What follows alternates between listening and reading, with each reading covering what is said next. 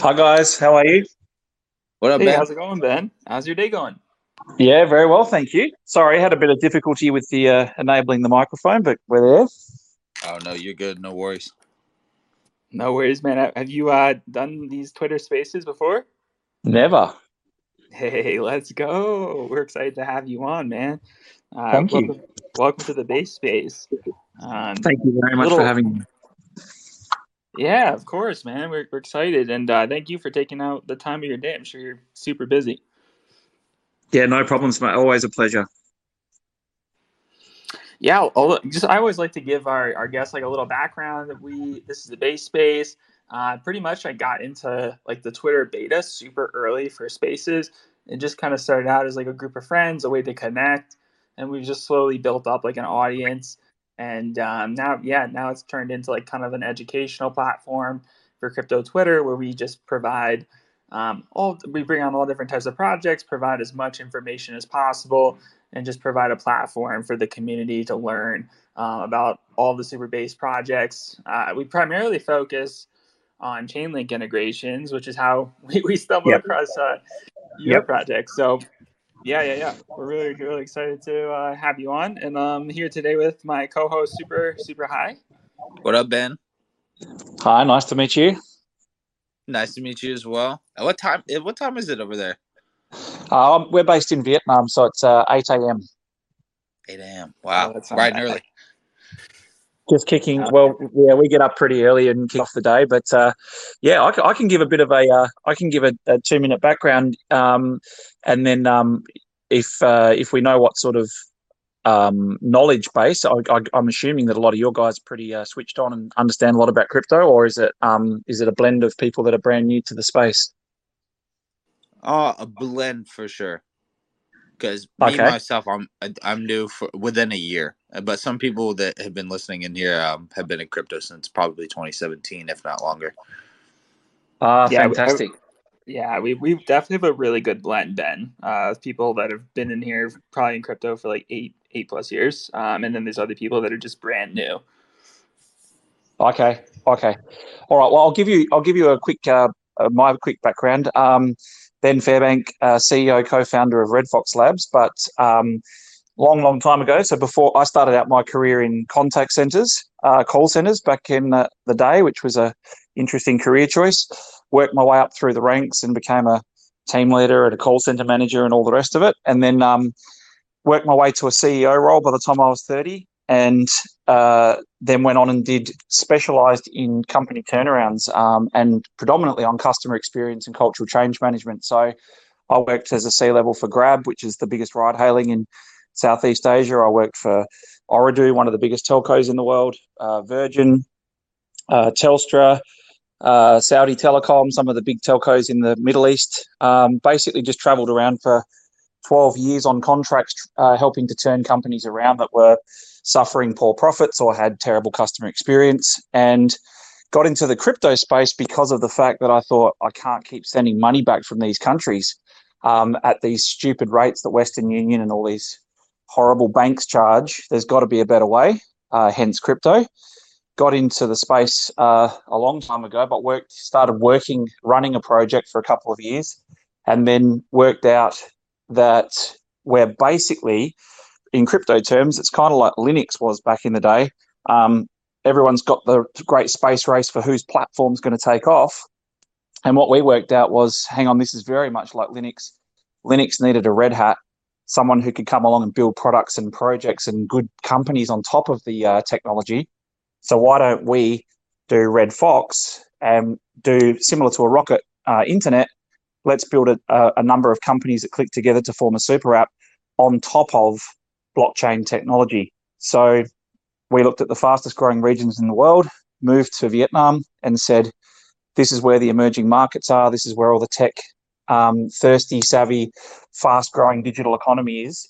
Let's go over there, base ourselves where the opportunity is, and let's start building some companies that are in the fastest growing sectors of the internet economy.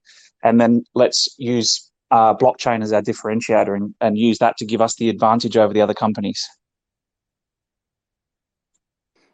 Wow, that's really cool, Ben. Yeah, that's a gigabrain move. Looking at the different sectors and just balls to the walls. Go to Vietnam. That's It pretty sick. wasn't easy. And to be honest, if you looked at the region, you would have gone Singapore. Yeah, you can easily set up businesses, English levels high. Yes, there's competition, but if you looked at Vietnam, you saw, hang on, GDP rivaling China for 7 years. Emerging country, beautiful to live in, like scenic and food, people are great. Yes, language, not so much English, very difficult to register and do business here. But if you put in the effort, you have a lot less competition here. So it was a big move, and starting a venture builder where you're required to build multiple companies that click together. That's also a ballsy move because we've got friends that in the big VCs from when we were working at Grab and Virgin and all of the big companies, and they turned around and sort of said, "Yep, good luck, mate. Come back and see us when you've got a couple off the ground because unless you've got many tens of millions, good luck getting stuff off the ground because it's very, very hard to get startups going." But we used our experience, and we've got the first couple of things out. We've got a game coming out, and now we've got about 4 ventures in a row that will drop very shortly all together. Yeah, we definitely want to dive into all the different pieces of the puzzle that you guys are working on. I'm curious, did you bootstrap the funding all by yourself, or are you also supported by VCs? No. So we did what they called the IEO, but I think it's been well documented, and I get in trouble for saying too much all the time. But we did the IEO route, and anyone who's done IEOs will know that these are the first wave of crypto, the big crypto boom that you said that some people here are back from 2017. So that big run was all about the projects, right? Then the IEO run was all about the exchanges. So exchanges would launch your token, do a token sale. People that did IEOs didn't actually walk away with anything. What happens is the exchanges generally lock up the money for X period of time and then use that for market making services or whatever. So you're very lucky to walk away with anything. Generally a bill. It's more for the publicity or more for but you don't find that out until you're well down the track. But we basically grinded. We funded ourselves. We had Mike Novogratz come on on the token side. But we didn't sell any equity. We resisted selling equity because we understand that once we do that, we'd be told that our idea was too ambitious and to focus on one thing and to just get really good at that one thing. And it kind of like wouldn't have ever got us to our end goal. We didn't want to be owned. We didn't want to be told what we could and couldn't do because we knew the plan was ambitious, but we've got the team that can do it. So we turned around and said, let's just struggle a little bit, do it ourselves, pull it together, use our experience, skills, and network, and we got it going ourselves, and we put ourselves in a very, very strong position without help. Yeah, I honestly really, really respect that approach because a lot of projects, as you probably know, get lost in the weeds once you have investors and they're kind of taking the direction, and you really lose the overall vision of the initial project as you have these other influencers, right, kind of directing what should actually be happening. So honestly, that makes me really, really happy that you guys are maintaining that ownership. I think it's a really strong stance. Yeah, it's the two sayings that stick with me is you wouldn't wish a startup on your worst enemy, and it's probably the loneliest thing you can ever do because the thing is that there's a lot of times where you feel like everything's against you or nothing's going to go your way, especially in the crypto space, right? Because crypto's a lot of noise, so you continually hear, oh, these projects are doing these amazing things around you, and then you realize, hang on, when you get under the hood. Everybody's in a very, very early stage. So we sort of used our legacy industry experience to sort of just understand that we were getting close to the light and kept pushing, whereas a lot of projects around us that started at the same time all packed up and said, it's done. We knew we were onto the right path. We had a very, very solid plan. We started with the end in mind, and now it's starting to come to fruition. And I think, we've just got the ex-CFO from NEM and Hoiby on board as well. And as he rightfully pointed out, there's not many projects in the space that are actually profitable and making revenue. So we've got ourselves into a very strong position that we're actually we've got revenue, we've got profitability, and we're actually only building on that now. That's awesome, man. Huge congrats for everything that you've accomplished so far. I think this is a good time to maybe start diving into some of those puzzle pieces that you guys are working on. I really want to start off with the virtual space. Can you kind of talk to us a little bit about like what is the virtual space and what is that puzzle piece? Yeah, sure. So a lot of people, we were kind of early to the NFT and the gaming side of things. We sort of saw that coming. We've seen that the e-commerce streaming, which is probably largely foreign still in the States, but in Asia it's exploding and it's going to be a worldwide phenomenon. We also saw metaverse as a way to, when you've got a venture builder, you're in a perpetual raise model, right? So every venture you bring out, you've got to go out and say, hey guys, I've got an idea. It's going to cost $10 million to get it going. And you're out fishing, asking for money for every time you raise a venture, right? Because you've got to put on a team and GMs and staff, and you've got to put in R&D and product development, and it's not cheap. So we thought, how do we combine all of the projects that we've got together in one central space that allows the shared audience to give each venture we launch a much better chance of survival? And the way we did that was we said it has to plug into something. So what is that central point? So the metaverse, we thought that's where it's headed. That's where metaverses are going to be the next big thing. That's sure and certain to us. Data suggests that, and we're very data-driven. And this was 18 months ago. So we saw this a long time out. And what we said was we have to have a unique selling proposition. It can't be just like sell space, hope people build on it, and have this world with holes all over it. Let's build it a lot smaller. What we did was we've built, and there's some more sneaks coming out now, 4 separate cities on a space station. Each of the cities have a slightly different theme. And then we will focus on shops. So we have 120 shops, and those shops at the global level will sell digital items, whether it be NFTs, wearables, or anything digital. So we'll have marquee brands in 8 of the stores, and then we'll do a land sale with 100 shops. Those 100 shops will be available to any person who has a digital business. And so our unique selling proposition is we've combined e-commerce in a sense with the metaverse. And what we've also got is esports stadiums. We've got sporting stadiums and concert halls and stuff like that as well, all built for VR. And I guess the kicker is we've started building from scratch with VR. So we've incorporated VR from the get-go, from minute one. So we've also used a gaming engine rather than a straight blockchain. And what this has meant is that the graphic level is similar to a high production video game, and therefore we can plug in the Oculus headsets and all the rest of it from a very, very early stage. So we've gone for aesthetically something that's a bit more interesting, that appeals to the more commercial crowds, but we've also combined that e-commerce idea in there and not just basically said, here's a whole heap of land, just build something, because it's just not going to get done. People will sit on the land, try and flip it, and it won't ever get built out. So we provide the shops and the cities finished, and then you can decorate them and modify them as you see fit. That is like super exciting, coming from somebody who's played video games basically all his life. So will you be able to just plug in the Oculus? I don't have one, but will you be able to plug in the Oculus and like it's an MMO RPG type of game? Like you can just meet other players online and like go into the NFT shop and kick it, and everybody just chilling there. And yeah, that's sick. What we're working towards. We have to work through gears, obviously, and through iterations. But we made a few tough choices, because we could have just slapped something together and put it out for the sake of having it out, because we had called it early and we have been building for a long time. But we decided that we just want to do this right. We want to make sure that we know we get one chance at this. So we've decided just to sort of do this the right way, make sure it works that way. And we've already talked internally about having our C-level morning stand-ups in a room with our Oculus headsets, because we're all global.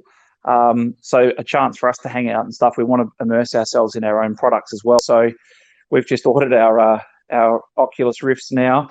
So we're actually like trying to get as deeply immersive as we can in the products. But ultimately, I think we've sort of gone out and talked about this, but we haven't really sold a lot of what is coming, and we'd rather just show it.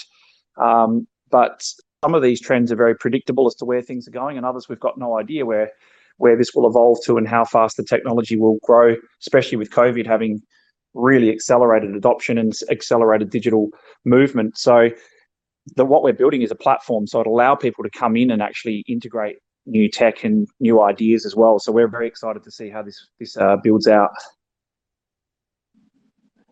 Yeah, no, that sounds really, really interesting. Honestly, I might have to just cop an Oculus just for that, because that would be sick. Like, I can hang out with my Twitter friends in RedFox land or the space, and we could just go buy NFTs or kick it in there. And actually, I had another question. Were you going to be able to hear them or talk to them through a microphone? Yeah, we're still working on those features and what the capabilities and tech will allow now. But chat's kind of like one of the later things that we've looked at. So we're sort of just really looking into the what capabilities we've got, because don't forget, some of their offerings not everyone will use, because predominantly the Southeast Asian market, which is where we're based and who we predominantly cater for, although it's digital and borderless, that's our target market. These guys are all on mobile phone. So we have to make sure that everything is usable in an app. Everything is, we don't sacrifice quality, that the graphics and the function is spot on. And not a lot of the people in the beginning will have the headset. So the fact is that we've got to be mindful of our target audience as well. So it'll be more like a chosen experience if they want to do that. But as I say, we've built it with that from day one. So that is the plan for sure and certain. But the real kicker here is the global space will be then followed by regional spaces. So when we go into Vietnam and Philippines and Indonesia, say we go into Philippines, for example, and we replicate the virtual space for the Philippines, then you'll do virtual in real life. So what you're doing is you're going into a food court, ordering a hamburger from a Sky Kitchen that's only available in the virtual space, for example, and then getting the burger delivered to your house in real life. So you can buy a combination of NFTs, digital items, and stuff delivered to your doorstep that you've bought in a metaverse in VR. Yeah, that is sick. That's sick. Yeah, that's crazy. Are people going to be able to customize their avatars in the virtual world, or what do people look like? Yeah, they will be able to customize their avatars, and we've also got COGS, which is the NFTs that we do, which is keys to other games, and we're also playing around with how our art and how our designs and characters can also come to life. But ultimately, this is something that interests bigger brands with IP as well. They would love to have their stuff as an avatar. But a great example I always give is Kanye West, for example, can come along and say, I want to sell a whole lot of digital memorabilia T-shirts and stuff that can be worn. So what you can do is you could go along and buy a shop, because the shops are NFTs. All of the assets inside are NFTs. So you could go along and buy from Kanye a shop full of his digital wearables. And then you're a licensed reseller, then you can actually sell those NFTs in your shop. So celebrities and influencers have a chance to be able to use your shop if you've already owned it, or if you want to sell stuff on consignment, or you want to buy from these people. There's so many different things you can do, because, as stated, the shops are NFTs, the assets inside are NFTs, and we can do some really, really cool stuff with transfer of ownership and IP. I think that the NFT movement, seeing it just as a piece of art, is kind of like very early phase one of many, many iterations that are coming. And I think us and many other projects out there are doing a stellar job at trying to work out where this tech is going, what it can actually be used for. And I can assure you, art is just the very, very beginning of what this movement will end up being. Yeah, no, absolutely. I mean, we just had Alex from OpenSea on the space, and he was touching on like the intellectual property benefits. For example, an influencer who's maybe uploading to YouTube or streaming on Twitch, right? They get flagged all the time for copyright music. Imagine being able to show your wallet, show that you actually have rights to that music or that song. and then your videos or your stream doesn't get flagged. And I think that's a really, really cool use case from like an art an IP perspective. But I think you're absolutely on point. Like NFTs are just getting started, and we don't even know what the end what the end game of these NFTs are. I mean, we also had projects on like Realty who are essentially NFTing actual real estate properties in the Yeah. real world and starting to sell them. So I mean, it's just getting started, man. It's crazy. Yeah, we've already got people talking to us about. We've had it for a long time with people saying, I mean, this is just an obscure edge case, but a quick example is, 60% of a new apartment building in Vietnam has to be owned by locals, and 40% can be owned by foreigners. So, for example, people are looking at how to buy a whole commercial building, have partial ownership represented by NFTs. And that way, it doesn't matter where you are. You can buy liquid shares in an actual real property, and it can be all foreign because the local company that owns it is Vietnamese. And then what happens is if you want to sell, you don't have to worry about listing your apartment on a market. You've got a liquid market for being able to sell your share of, might be a tenth of an apartment or whatever, but you're selling them based on the market rates, and they've got a much more liquid market. And then you can use those as Airbnbs or timeshares or something like that. So they're trying. I mean, these are the types of progressive ideas that are already floating through the region, and I think you're going to see this as being a transfer of ownership, transfer of wealth, transfer of ideas and property. It's going to be very, very big. Yeah, you already kind of touched on it a little bit. Your cogs, keys to other games, those NFTs. Can you kind of touch on like what the cogs are and how they play into the virtual space? Yeah, so a couple of years ago, I think Ark was on here a second ago. Ark Legger from H1Z1, Daybreak Games. He's Sony for 11 years. He's a pretty much a legend in the gaming space. I interviewed him years ago and said, you should come across and we should build a game together on blockchain, and this is what we should do, because he was talking about some of the problems of transfer of ownership. People get like 70% of the transactions are fraudulent when you're trying to sell stuff. Game makers can just close the service down and you're out. So we turned around and said, why don't we build something where the assets can be used across a number of different games so that doesn't happen. We can prove the ownership and we can get rid of the fraud element because we can make it a safe to transact environment. So we put our heads together, and his concept was look at POGs, which was milk caps or Tarzos, it was called in Australia. So they were like milk caps. You used to collect them from the supermarket. Kids would play it in the school ground. You'd collect these milk caps, you'd stack them up, whack them with a heavy milk cap called a slammer, and whatever flips face up, you'd get to keep. So we thought, well, that's a good start, because if we can do a replica of that type of schoolyard phenomenon and play for keeps, play for fun, play in tournaments, we can really do a really good play to earn model just based on that one game. But then what we'll do is use these cogs to access places in the virtual space, events, we'll do collateral, loans, staking, all sorts of stuff. And COGS, K-O-G-S, stands for keys to other games, because the whole idea of these NFT pieces is that they're fully transferable, fully interoperable.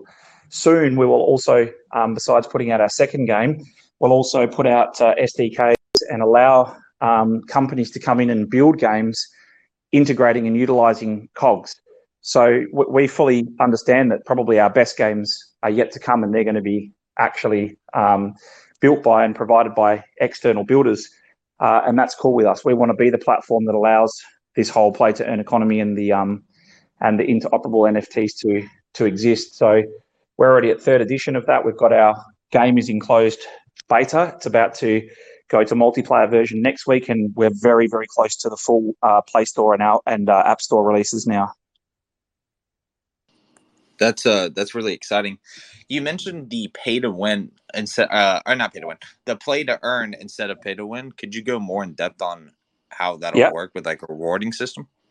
Yeah. So basically, there's so I think most people are familiar with Axie, and Axie is actually based in Ho Chi Minh as well. So with Axie in the region and how well they've done, they've got a play to earn model, and it's extremely successful. Those guys have done a miraculous job of building a massive audience what we're doing is we're going in with a slightly different model that allows people to start playing at no cost with no requirement, and they can earn from the very beginning. But then you have the ability to obviously earn more, play more, enter more tournaments if you are collecting the cogs and buying the cogs, and you've got sets. And when you finish a set, you put them inside of a tube. So you've got tubes, and these sets, cogs, and tubes act as entry points to tournaments, and also allow you to be able to get rewards based on what you hold. So our play to earn, we really focus on digital inclusion. So what we've done is we've built a version of the game that allows, anybody of any age to come along and just download the game for free and to be able to start playing it. And then if they want to go into that play to earn, they can complete tasks and quests, and they can start building their collection. And then that collection obviously will then lead to tournaments and play for keeps, play for fun, and give these people an opportunity to be able to really do something similar in the sense of being able to play their game, get good at their game, invest time, invest money, and also to earn as a result. Yeah, that's super exciting. You had mentioned the tubes, right? So you collect your cogs and then they go into a tube. And since it's in the metaverse, would you be able to, and this is just coming from like a designing aspect in games, like I love, like in certain games you can buy houses and design them. Are you going to be able to have like a wall that you can just like keep all your tubes kind of as like a trophy display? Yeah, 100%. So displays are going to be something that's like the whole idea of not only play to earn but collections is about the flex, right? So 100%. I'll keep a bit of that as a surprise, but yes, for sure, in certain the flex is an element, and we want to make sure, and we've always said that these things will be heavily integrated into the metaverse. But with the VR and with the type of game structure that we're building out, the Easter egg type of element as well will be massive. And we've talked about this on some of the interviews and stuff, is that you could actually order something from a food court, know that you've got a 20-minute delivery time, and you could complete Easter eggs or hunts or tasks within the virtual space as well. But what we want to do is we want to make it so that tube holders and stuff have access to special areas that are not accessible by anybody else, and entry to events and concerts and stuff. We want to make sure that people are rewarded and they have perks as a result of that in the space. That's really, really cool. So it's like, hey, I have this NFT. I can now go to like a special speaker event or a special concert, things like that. And to play the games themselves, do you envision like an arcade space within the virtual space, or how do people actually go about jumping in? Yeah, so there'll be the apps obviously for the games, but we've also talked about designated areas in the virtual space. We've also got an esports stadium as well.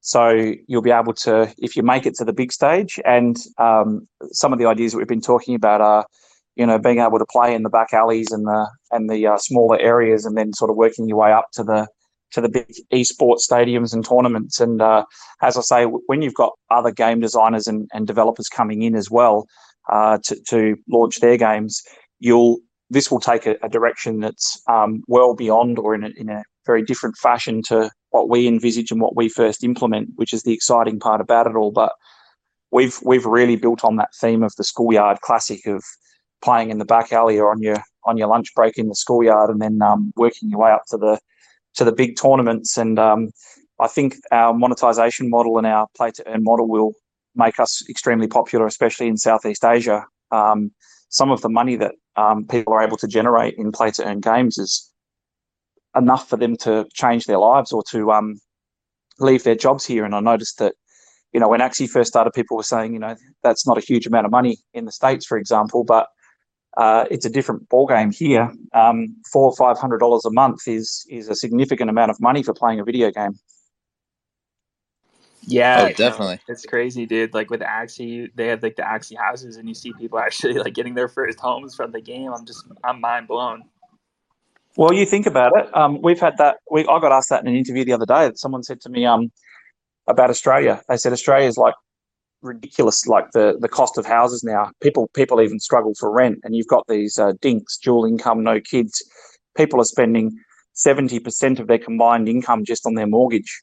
It's like crazy rates. And they were saying, we believe that things like what you're building will end up becoming people's virtual houses, because this could be a foray or an entry into real estate ownership that then they could then over time, when it appreciates, they could flip this into real estate. And I was saying, well, that could be good if you're buying houses. Ours are shops, so it's a bit different. But definitely the landlord model is possible. You could buy a shop and rent that shop to a retailer, and then sell the property if the value goes up. But I was really shocked to hear how many people are already thinking of it that way. I hadn't even considered the concept of a thought of people are using virtual real estate ownership as an entry into the real estate market. It just blew my mind. Yeah, that's like a 300 IQ play. It is. It's really full on. It's risky as hell as well. Yeah, definitely. Kind of going back on, you said like entering the tournaments. I don't know if you're familiar with there's this anime called Hunter x Hunter, and there's these two kids that go to this like tournament tower and fight and earn money. So that almost like puts an aspect in the game of like a hero's journey, right? Because if you grind 100%. within the game, your name is known and you get rewarded for it. And that's 100%. just like, yeah, that's the ultimate aspect of any gamer's life, just grinding for a game and like recognition within that game. So that's super interesting. It's got to be about the flex. And the thing is that what we've always said, especially with our rewards and our play to earn, is we've said these rewards have to be worth people's time. People's time is their most valuable commodity. And if they're not going to if they're going to spend a lot of time, they should get rewarded. So we've done the reward side of things and customer experience for decades now, and helped all of the big, airlines and companies sort of put together frequent flyer programs or rewards programs. And we are very, very in tune with what you're saying, and we want to make sure that there is that element of I feel special for what I've achieved. And I look at my son, 9 years old, and he's locked behind a computer. He can't move. He can't go to school. These kids aren't playing sport. They're not getting out. They're not doing what we used to do. Might be different in your parts of the world, but here it's not. He's not playing sport. He's not running around. His world is a computer. He finishes school, presses log off, then goes out and hangs out with his friends. And by doing that, he presses log on. So he doesn't even move from his chair. So these kids grow up in a virtual world. I ask him what he wants to do when he grows up, and he says, get a job in a video game. He plays Roblox nonstop like all the kids do, and he firmly believes that he can build a sustainable career inside of these video games. So, I mean, if we're not listening to the youth and we're not watching what they're doing and seeing what they're doing, these guys are so digitally connected, and they're looking for different opportunities than what we had when we were kids. So this is definitely headed in a very exciting, scary, and also unknown direction. Yeah, definitely. I think that's super interesting that, a kid wants to go get a job in a virtual game. I mean, honestly, that would be really cool. And then there's also multiple aspects to that. Like, you have to make sure that you're getting enough exercise and eating well. And, because like, if you're not taking care of yourself as a human being, because, we can't forget that there's a real world too, then that'll directly affect the virtual world too. 100%. But you also know that, if you read The Habit Loops by Charles Duhigg and all of these types of things, after 3 months, we develop some pretty deeply ingrained habits if we do the same thing over and over and over again. I don't know how much normalcy we'll see people go back to. I think people are used to now working from home, schooling from home, playing video games instead of going outside. And, I've tried to do the whole come to the beach for an hour, and it's like boring sand, water. I want to play something. I want the adrenaline rush. And it's like, geez, we've got to get these kids away from this stuff and into the real world. So I think it's also our obligation as builders to make sure that we are balancing that, and we're actually making sure that these that we're building stuff that can, challenge the mind and the body. And I think it's really, really important to understand that, exactly like you say, we're going to have problems with exercise, mental health. People are more connected yet more disjointed than they've ever been in their lives. So that's something I'm acutely aware of, and want to make sure that we do our part to make sure that that's balanced as best we can. Yeah, that's definitely super important. This is just off the dome. Would you maybe like incorporate? Okay, after say 6 hours of playtime, you go and like you're not account locked, but you can't really do anything for 15 to 30 minutes. Like just go eat, go outside. Enjoy real life. Come back and play because Yeah, I don't I, know. as I a mean, gamer, I've stayed in my room for like 16 hours a day, just straight playing, and that is not healthy. nah. Look, I think ours is based on the retail and events, so I wouldn't assume that in the beginning, anyways, that there would be 16 hours for you, unless you really, really want to just look inside of every single shop and catch the sky trains around and check out the planetary configurations and stuff. I don't think there would be that much to keep you going for 16 hours, depending on what you're doing. But ultimately, even now with my son, what I'm trying to do is just make sure that we're doing.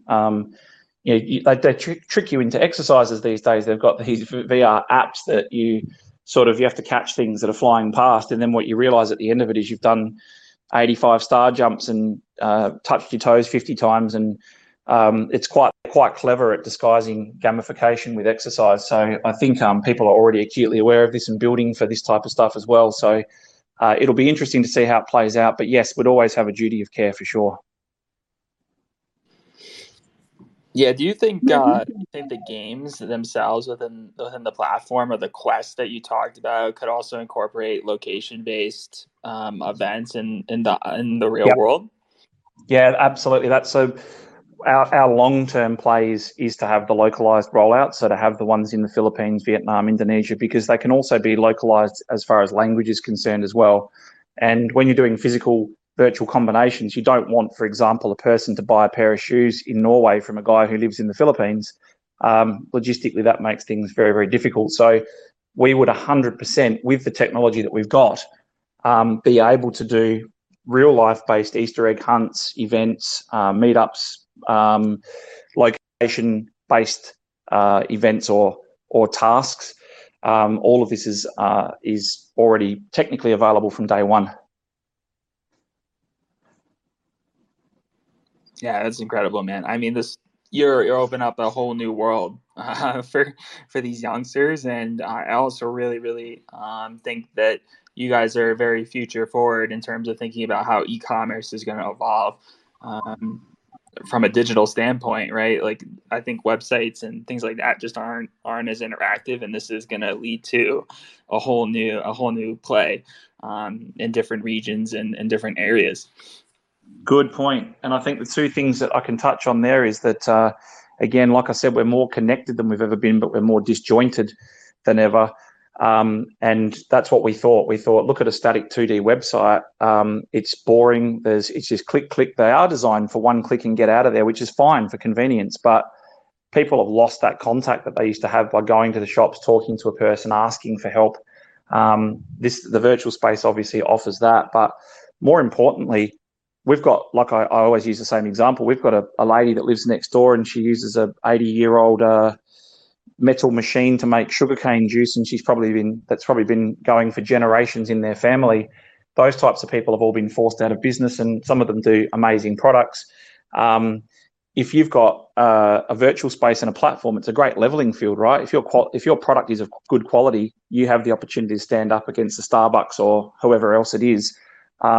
We want to make sure that a lot of these Southeast Asian businesses have a platform to be able to reach the public and to be able to be measured on the quality of their products as opposed to where they're located or how long they've been in business or whatever it might be. And a lot of these people here have lost their bricks and mortar business. They've got tons of inventory. They can't sell it. And we just think that, by what we're doing, it actually also helps. It helps to expedite. It reduces the reliance on having bricks and mortar businesses. And we can still really promote that interconnectivity and making sure that people can still speak directly to a person and ask them questions. Yeah, 100%. I work for a pretty large e-commerce operation in IRL, and anytime that someone calls in and actually speaks to a customer service agent, we know that the AOV of those customers, average order value, is extremely high. LTV, lifetime value of the customer, is also much higher. And so I think that this is encouraging kind of that interactive experience, and almost like creating a VIP type experience for customers and answering questions. A lot of customers, especially older customers, they don't necessarily know how to use a website. And I don't know if they would know how to do this. But at the same token, as the younger generation gets older and they require additional care and effort to convert them or get them educated on certain products, I definitely see them loving this type of virtual marketplace and having that experience to go and talk to someone. And the younger generation doesn't want to read. They don't want to read anything. Exactly. They want to be told what to do. And so I think that this is also catering to that demographic. Yeah, we we've got over 104 million people in the 25 to 34 year age bracket here, but also the 18 to 24, we've got just almost the same 102 or 3 million coming up through. So this next generation is pivotal to our plans as well, because we always start with the end in mind and work our way back. But we plan to be here for a long time, and that's why we're building a proper infrastructure that clicks together. So we've got the game side of things. We've got a finance that will be properly rolled out shortly. We've already started. We've got media, we've got TV, so streaming with overlays, and that goes into the shopping and cashback app. We've got the reward system over the whole ecosystem. So we've got lots of different pieces of the puzzle that are coming together. And to your point, I think it's just really, really important that you've got that experience and immersiveness. And our background is CLV or TLV, as well as also CX, NPS, effort score. So we really, really get the deep data science of behavior, and what we're trying to do is make sure that we are providing not only an experience to our customers, but more importantly, an experience that is available on our platform, so that customers, whether they be retailers or end users, are able to utilize those flows and that structure. So what we're doing is we're helping these businesses by giving them the structure they need to monitor, measure, and understand the traffic and their audiences, and that's where we'll probably have our greatest impact. Yeah, 100%. You touched on you already have a finance platform that works. I know RedFox Finance is a really big portion of what you guys are doing. Can you kind of touch on RedFox Finance and the different coins, RedFox and VFox, that are part of that? Yeah, sure. So had a lot of questions in relation to that. Why do you need two coins? But VFox, for all intent and purposes, is a rewards token, and when you give rewards, you can trigger involuntary tax events, and there's all sorts of things that go around that when you're doing rewards. So we had to make sure that was much more of a voluntary opt-in, and if people buy that, they understand what it is and what they're getting involved in. Whereas the RFox token is the utility token. So anything that courses through the metaverse or through any of the ventures, we're building all of the infrastructure now with a single login and everything to go through RFox. Now, what I mean by go through RFox is some countries, some places you'll be able to just use RFox at the top layer. Countries like Vietnam, it's illegal to use anything other than the Vietnamese dong to purchase things that are already purchasable with the dong. So if it's a new item, then that's possible depending on the technology set, but ultimately we have to be mindful of laws and legislations, and they're different in every country. So everything will go. So say, for example, I pay in Great British pounds for something, and I'm a consumer, and the end user, the shop owner, wants to be settled in US dollars. It would course through RFox in the middle. So we are making sure that it's got a full heavy transaction volumes and volumes going through there, and then we actually take a percentage of everything that goes through the metaverse and in RFox, so we keep a bit aside, and then we distribute that to the VFox holders. So that's how the two different tokens work, and this is all integrated through all of our ventures, so it will be the same format for all. As I say, in countries that are friendly, we'll have RFox at the top as the utility. But in most of the countries that we operate in, it'll be second layer, because the other fastest path to adoption is these people, they're largely cash economy. So we want people to be able to go in, top up at a 7-Eleven and to be able to buy our stuff. So we're working with payment providers and e-money wallet providers now on the fiat integrations for RFox as well. Yeah, that's really, really cool. Do you envision being able to purchase RFox directly with a credit card in the virtual space, or how would people go about actually getting the token? Yeah, it's a good question. Yes, they will definitely be able to do that. We're working with lots of different providers. We've already started to integrate with a few, well, at least one exchange, and then talking to more now. So in the virtual space, we envisage it to be a bit like kiosks or like Coke machines. Some of the exchanges want to have like a Coke machine type of setup where you've got a QR code and a wallet, and you zap it, and they'll take whatever's in your wallet, and you're actually effectively able to buy whichever cryptocurrency you'd like. So there's a few really good plans there, and again, we don't want to be the payment rails or the payment providers. We want to focus on the platform and the experience and the software and connecting people to people. So we've got a few people that are jumping on the opportunity to come in and say, we'll provide the payment rails and the gateways for you, because it's obviously in their best interest as well. But ultimately, that means that there'd be several different payment options for people as far as coming in and being able to get their hands directly onto RFox. And part of the play to earn is it's very important, especially in these developing nations, that we are allowing people to be able to earn RFox in the game and then to easily cash it out into their local currency. That's very important. So that's what we're spending a lot of time doing, and we're very close in a couple of countries now. So we're just working on the final details, and then that would give us a huge fast track to adoption, because now people can just use cash to get into our ecosystem. Yeah, that's really, really smart. You're catering to the on and off ramps of fiat, and yes. I think that's a really, really based decision on your part. I'm curious, with RFox, are you guys going to enable like other DeFi products and services on the platform, like loans and lending, things like that? Yes. YieldFarm. Yeah. So as a venture builder, we made no bones about it. We've got a 9-point funnel system for choosing which to build out next and what to build. So we basically have a very strong list of prerequisites to determine what we're going to build and why. So RFox Finance, although it might look like a site that does a little bit of farming and staking at the moment and what's happening next, people have asked, why are you doing facelifts on it and upgrades, what's coming? We've always said that we would like to build out a Ping An type model, and Ping An, for those who don't know, is one of the most profitable companies in China, but started off as like an aggregator for insurance and finance. And in this part of the world, lots of people still have to go into a bank, take a ticket, sit on a blue plastic chair, wait for hours, fill out a form, wait 5 days to be told whether their loan's gone through. There's no really good aggregation tools in this particular country, and the hurdles for entry are just too big. So what we always said was a Ping An allows people easy access to finance and insurance, but also to collateral loans and lots of different financial products as well.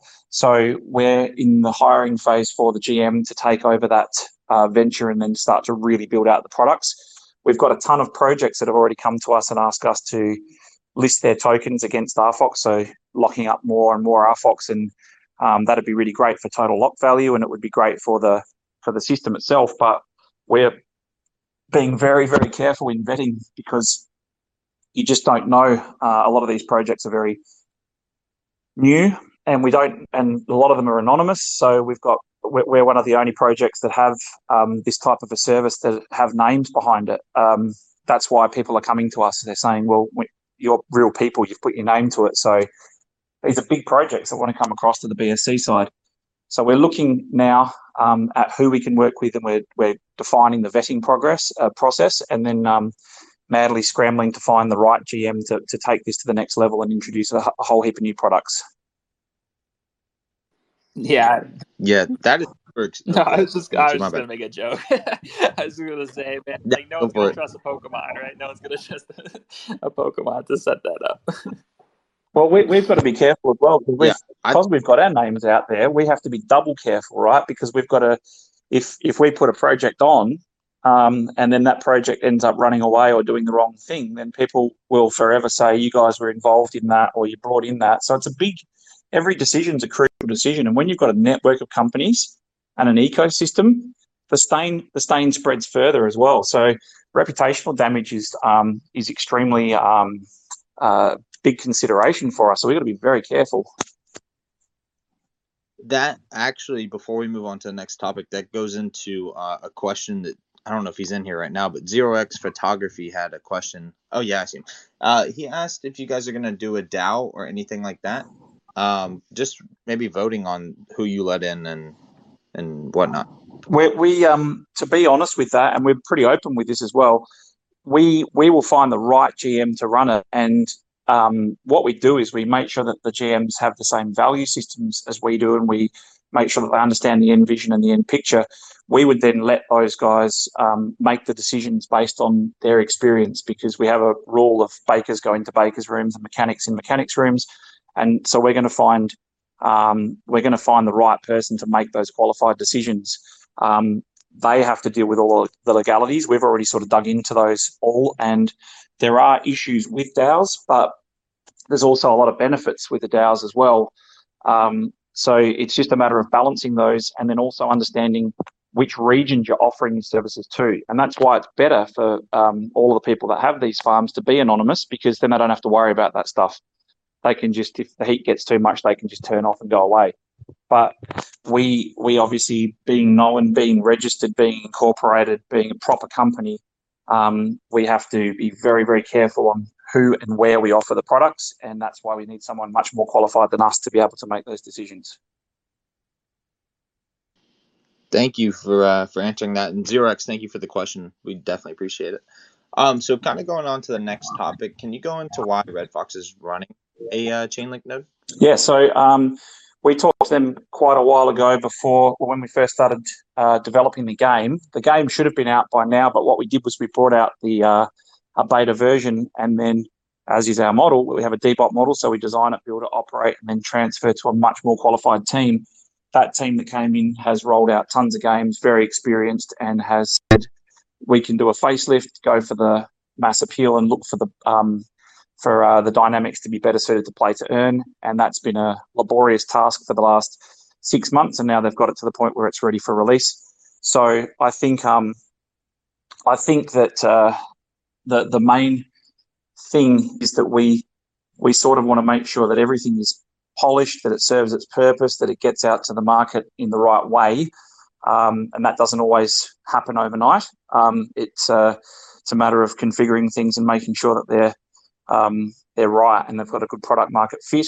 So that's really, really important to us. Sorry, I think I've missed part of the last question though. I haven't answered it properly, right? Yeah, no, it was just why you RedFox Labs was running a Chainlink. Sorry, yes. Yes. So data is a massive thing for us. Everything we do runs on data. So we try to take as much guesswork out of everything we do as we possibly can.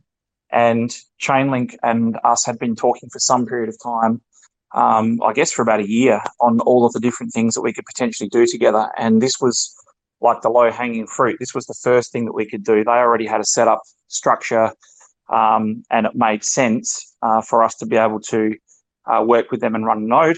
Gave them a heap of data, gave us data as well, and help with they've got all the infrastructure in place. They know how to do it. They're the best in the business at it. So it made sense. But really, technically speaking, this was the very smallest part of some really dynamic, amazing, larger scale stuff that we could do together. So it was the segue into what would come next. Could you also touch on how that plays into the metaverse NFTs? Yeah, so I think that a lot of what we're going to be doing with the metaverse requires validation. How do I explain that? Okay, so metaverse NFTs. All right. So if you've got a shop that is selling NFTs, we also have to make sure that these shops are above board, right? So we've got to make sure that user data is validated. Now, I don't mean from the buyer's perspective, but it could be that I'll give you a classic example, a shop owner. What happens if that shop owner's selling NFTs to fund terrorism, for example, so the AML KYC. So we need validation on whether the sources are pure, the right people are doing the right things, are registered. There's a lot of compliance type of stuff that you have to go through. Now, there's two ways you can do that. You can either go through and say, I want a record of everybody's shop ownership of their business licenses. I want to keep that on file and I want to lodge that with the SEC or whatever it is. But there's some clever ways you can do things with validation. So we've looked into a number of different options and ways we could potentially do that. But again, that's still very, very surface level as to what could possibly be done with Link and their network. This is just a very, very beginning. I mean, the direction that they're headed is also, they're miles ahead. They've got a massive head start on everybody else. And what we're looking at the moment is to plug into things that are already established and working. And we're looking to run and to move fast. So we're not looking to necessarily build everything we do from scratch. And it makes sense to partner with people that are very well established and have a foothold and also that global reach and expanse as well. So I think what they've done is absolutely amazing. I totally agree, and I think this new digital economy that we're going into, like everybody's going to have a role to play, and so you're 100% correct. Like building everything from scratch, from your standpoint, might not be the best business move. So integrating somebody like Chainlink is definitely very helpful. And I know you've touched. Obviously, you can do an Oculus and go into virtual reality, but have you looked into incorporate augmented reality? I know, Yeah. I think it was Apple that was going to start doing glasses. Yeah, for sure. It's something that's on our radar. We're already talking to companies that are interested as well. And again, there's a lot of companies that have been doing this stuff for a long time. Like I think it's a lot more advanced technology than people think. What we're trying to do is work with industry leaders to work out how they can incorporate and how they can tack on to the platform, as opposed to us trying to build an AR studio from scratch, for example. So that's already something that's firmly on our radar. I think machine learning and AI, obviously that's very low-hanging fruit, and that's something that's really important to us as well. We've even looked into, for example, 8D sound and how you can have these immersive experiences through the headsets as well, because there's a lot of people doing some amazing stuff with immersive sounds as well.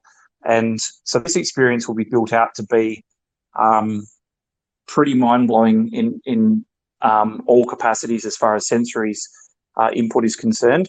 And a lot of people are saying that sounds like Ready Player One, but we looked at things like Ready Player One, and you know that these sci-fi movies always very apt at predicting the type of things that are coming next. And a lot of this is pretty common sense as far as what comes next. So what we're trying to do is build the basis, build the platform, make sure it's got a solid foundation, a good use case, tons of users, and then we've got the freedom and the option to be able to click onto whatever is moving in the right direction or taking off, which is the exciting part, because nobody knows how it will fully look in 5 years from now, we find that to be extremely exciting.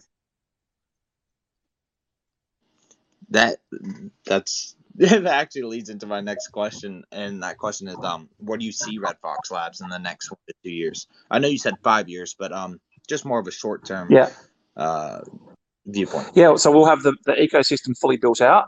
That will be done. And then it'll be a matter of just building on top of that and value adds. So all of our products and new ventures that come out. So we've got the media covered, we've got the streaming covered, we've got the TV, the influencer platform. So that provides us with our reach. We'll have the payments through the cashback and shop e-commerce apps. We'll have the e-commerce retail, NFTs, games. So all of the basics are there.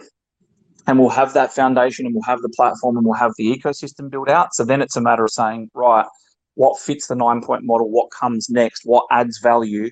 And a lot of that will also be determined by line items. So if something's costing us a lot of money and we're thinking this costs us a ton to run to keep this ecosystem going, maybe it's best if we actually look at replicating our own version of whatever it is that's a massive cost drain, and work out how to sort of streamline that by bringing it in-house and then also offering those services externally as well.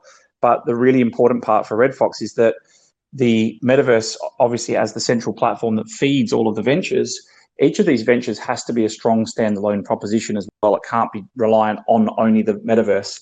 Although a lot of the traffic will flow in and out of the metaverse, these businesses will be strong standalone businesses. Yeah, that's just super bullish to hear, honestly. From going from playing games on PlayStation 1 to now you can literally throw a headset on and you can go into these virtual worlds and play with people across the world. That's super exciting. And just for our last question, where do you see NFTs and gaming for Web3 economies going in the next 5 years? I think it's I think we've only just started. What we're seeing is a lot of rising server costs, and we're seeing a lot of the games that are on the Play Store and App Store and stuff getting sick and tired of handing over 30%. And you've got people that are saying we can't monetize our games properly. We've got tons of users, but we've built a free model and it's too hard to change, or we don't know what to change. So I think that what you're going to find is that I think that it'll be a rapid. It'll seem like it happens overnight, where all the big AAA studios start to come across to the blockchain side. They're already here looking. They're already talking to us and other people, trying to work out how to integrate blockchain. So I think you'll see this just, it'll feel like a flick switch, and everybody's just dropped what they're doing and headed over to blockchain. When did that happen? It'll feel like that's happened, but it's already happening. It's a slow progression, and that's definitely where it's headed. And I've had a few invites recently for people that want to talk about blockchain gaming and 5G, and talking about how this is going to change the way the games roll out as well. And they're very, very interested in how 5G can integrate with blockchain. So telco is my background as well for 20 years, and this is something that's extremely interesting. All the conversations are pretty early on, but you can find a lot of it on the internet already. But some pretty smart guys are coming together trying to work out how those two will merge and impact gaming as well. So I'm very interested to see how that comes together. 100%. Ben, you answered all of our questions. Sometimes at the end, we like to allow audience members to come on. Do you have time if we allow like one or two people to come on? Yeah, sure. Go for it. If anyone in the audience has questions, just request now, and I'll let you guys on one at a time, and you can ask Ben anything, man. He's super chill. Thanks for taking the time, Ben, to come on the space and talk to us and really dive in. I mean, this has been extremely thorough. No problems. Yeah, Ben, and it's really, while we're waiting, it's really about informing the younger generation as well. But I think you've done a beautiful job at doing that as well tonight. Just because, I'm in my early 20s, and I'm sure a lot of the listeners in here are younger too. And so a lot of this stuff is brand new to us. So we're just now learning. And if, I wasn't on Twitter tonight, I'd probably have no idea, you know what I mean? So it's definitely very interesting. And I definitely appreciate your time. No problems. And I think what I would say to people is that if you, like a lot of people say, hey, this looks like a cool option to go down in a pathway and looks like it'd be easy to build businesses in this space. I would say it's extremely challenging if you're still forming what you want to do with your life, or you're still studying and you're seeing blockchain as a potential industry path. I think it's a wonderful path. You just got to understand that the technology is extremely raw. It's in its very, very early stages. It has never really been tested to scale. So I think it's been around long enough now to show that it's going to be a massive player going forwards, and there'll be fast and rapid iterations and developments. But it is it's a testing, trying field, exactly like any emerging tech. But it's thoroughly rewarding as well. I honestly couldn't go back to doing anything else.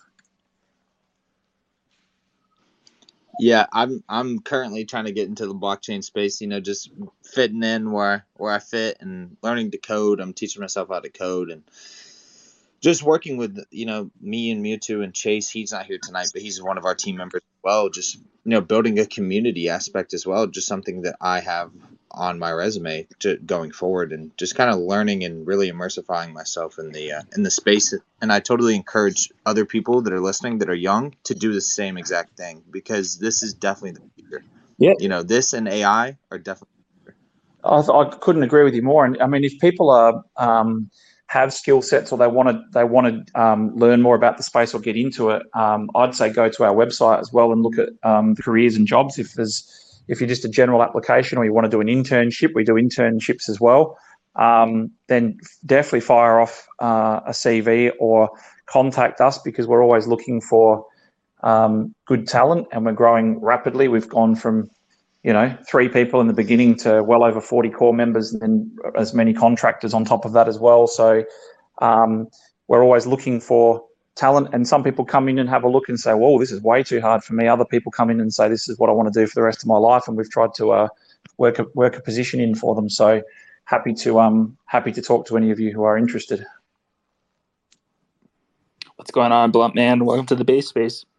Hey, thanks very much. This has been an awesome listen. I didn't even know that this was happening, but a very nice surprise that one of my fellow BAs has passed it on, and what an enjoyable listen. I just so first of all, thank you. But secondly, I just want to ask Ben if he can run us through some figures. He's recently now, admittedly, I tuned in halfway, so I'm not sure if he spoke about the paper that Ben has recently released, which people can find on the website.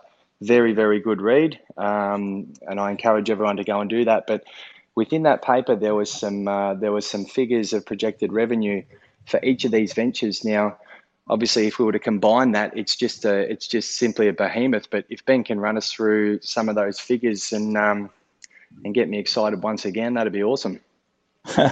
Yeah, I'd say go in and read the paper and have a look at it. But ultimately, obviously VCs have become interested because of what we're actually talking about and doing. They've always been interested, but the interest has definitely peaked. And what we've done is we've done projections until the end of 2024 with rolling out ventures one after another, and we've gotten to 250 mil by the end of by the end of 2024. And then as we've decided to sit down and really build out the whole ecosystem at once, and make sure all of those pieces come together and click together now, so that we've got the whole ecosystem out very shortly. Those revenue projections by the end of 2024 with the user numbers, and this is all very easily quantifiable and verifiable because of cost of acquisition and average spend. Once we've got the metaverse and all of the ventures up and running, somewhere around the $600 million mark by the end of 2024 in revenue is actually achievable.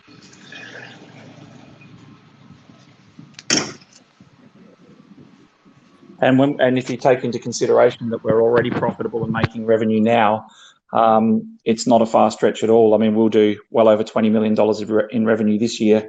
And then you add on all of those other ventures that are coming through, and it escalates very quickly up to that 600 million mark after 2024.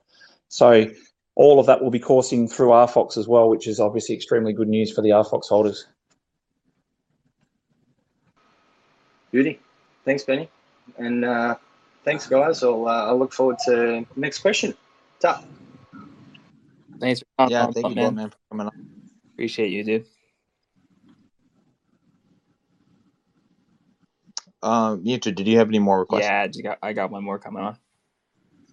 Sweet.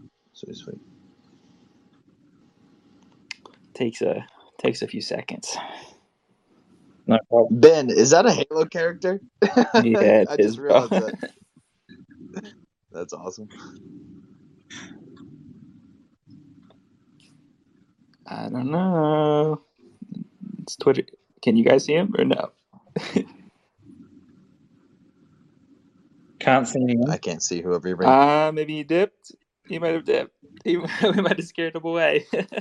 I think he's gone. I don't see him in the space. It could have glitched him out. If anyone else has questions, just request. I'll let you on. If not, I think we'll close it out here. Oh, we got Jem. Let's go. Let's go, Jem. Hey, how's it going, Jem? Yeah, really good. How are you? I'm doing well. Welcome to the Base Space. So it's like 3 a.m. here.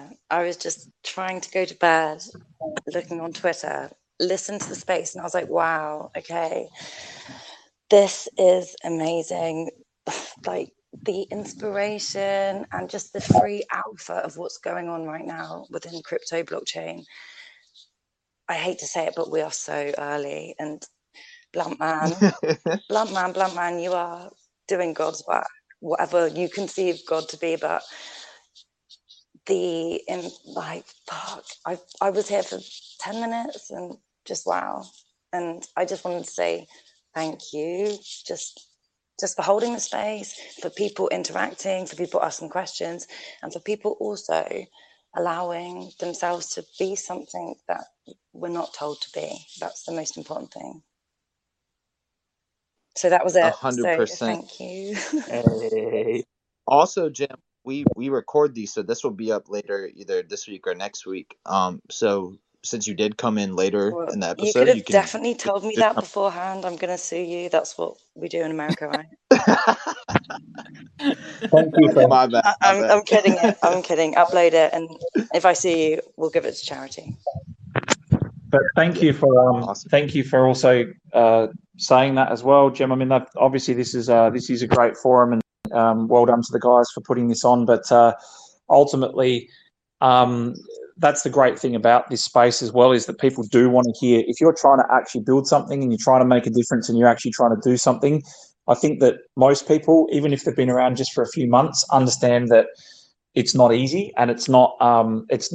If it was easy, everybody would be doing it. And I think that people coming in and identifying that there needs to be a change, and that we are the group of people that are driving the changes, and we're deciding what happens next.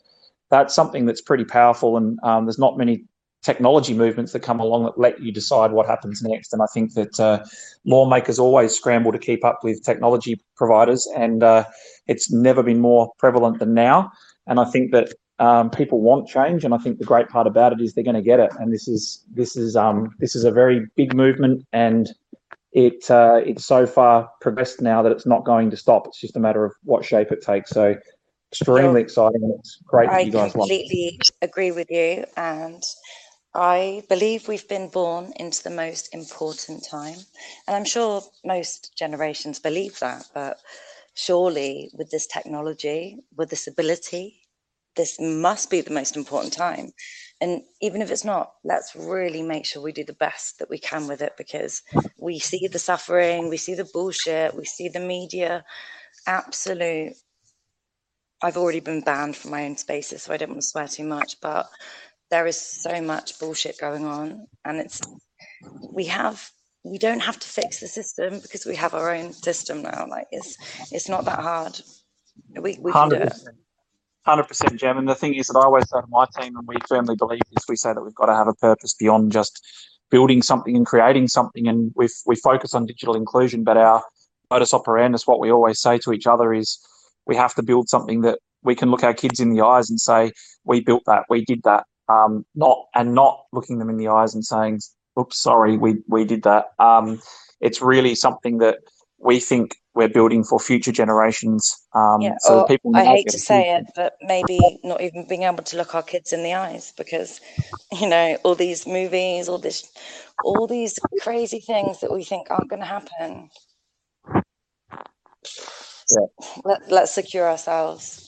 Let's make sure that it could be a lot heavier than we really think. Yeah. But the good part is we are being able to create. We are being able to have a fair say in what happens, and I think that we've just got to seize that opportunity and not let it pass. And I think we've got to move past this whole as fun as it is, we've got to move past this whole meme culture and actually provide something of value and sustainable value, and prove what the technology can actually do and what it can be used for. And I'm really looking forward to that. Yeah, I don't think memes are bad because they've created, all of this. We actually got to 33K by July. No one actually has celebrated it, but we did 33K by July. Memes create reality, and that's only because thoughts create reality. If people keep the vibration on the same level for a certain amount of time, it's going to happen. And if we have to do that through memes, then whatever. But it's just about vibration and energy. That's what Nikola Tesla told us. And 1000% agree, Jim. You're tapped in. He's tapped in, it's bro. also 3 a.m. and Go to fuck, sleep, I Jim. didn't. I can't because now I'm excited and I want to talk about how the world is going, you know. But on maybe a last note, because it is 3 a.m., I've got one of the most interesting podcasts I've ever listened to. I've shared it a few times and it's been deleted. So anyone that wants to hear it, just DM me. I'll send you the link. And it's, blow your mind. It's amazing. I'd share it on Twitter, but Amazing. I can't. Thanks for coming on, Jen. We appreciate you. All right. Love you guys. Good night. Bye, Jim. Bye. Damn. I think that's probably the perfect outro. Awesome. Ben, thank you once again for coming on. Me too, and I definitely appreciate you and your time. And I'm just super excited to go play. Like I said, I had to go buy an Oculus. Well, because I kind of just want to go ahead yeah, and be early. 100%. And look, thank you very much for building forums like this. I did the same thing back in the day, built a YouTube channel to try and just help my close friends, and it ended up spiraling. But the thing is that people that educate, lead the way, provide forums are the most important people in the space at this stage. So thank you very much for inviting me on. I appreciate your time and all the people that have taken time out of their day to come across and listen. 100%. And Ben, we do record these. Are you cool with us posting this on our YouTube channel? Yeah, sure, 100%. No problems at all. Sweet. Thanks again. All right, Ben, we'll be in touch. Stay based, brother. No problem. Thanks, guys. See you. All right, stay based, everybody. Stay based. Let's go. Yep.